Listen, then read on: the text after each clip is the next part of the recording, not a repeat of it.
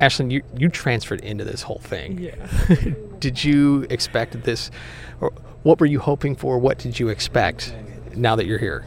I don't know. I don't know if I really had like super big expectations, because it definitely was like a decision that happened later than most people too. So it was kind of like I was just kind of taking it day by day and just thinking like what was going to be the best fit for me, and then deciding to come here was definitely the best decision I've made. I'm so happy here and just like everything that's come with it. I don't think like coming in I was expecting us to be like this good, but it's just like I'm really happy with it where everything's come, and we all just like worked so hard for this, and it's nice to see like paying off. The level of competition you've seen through the season and you're about to see here going into the tournament, is that something you had experienced on a regular basis before, or has that been a big adjustment for you? It's definitely been an adjustment.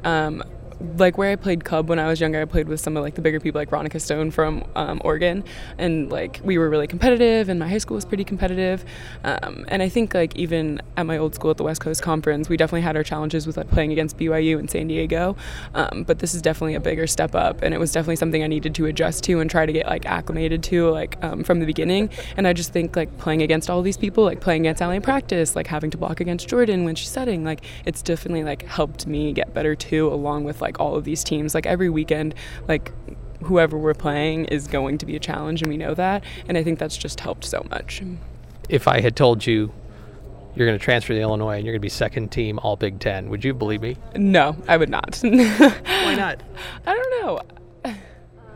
don't know. I just really wasn't expecting that. I think it's just because of how much like there is on this team and how everyone is. I think we really just push each other to be better, and I honestly would have thought any one of them. I didn't think me, but I'm really happy for the opportunity and that I was put on the team, but it's because of my team that I'm there, and I'm just so thankful for that.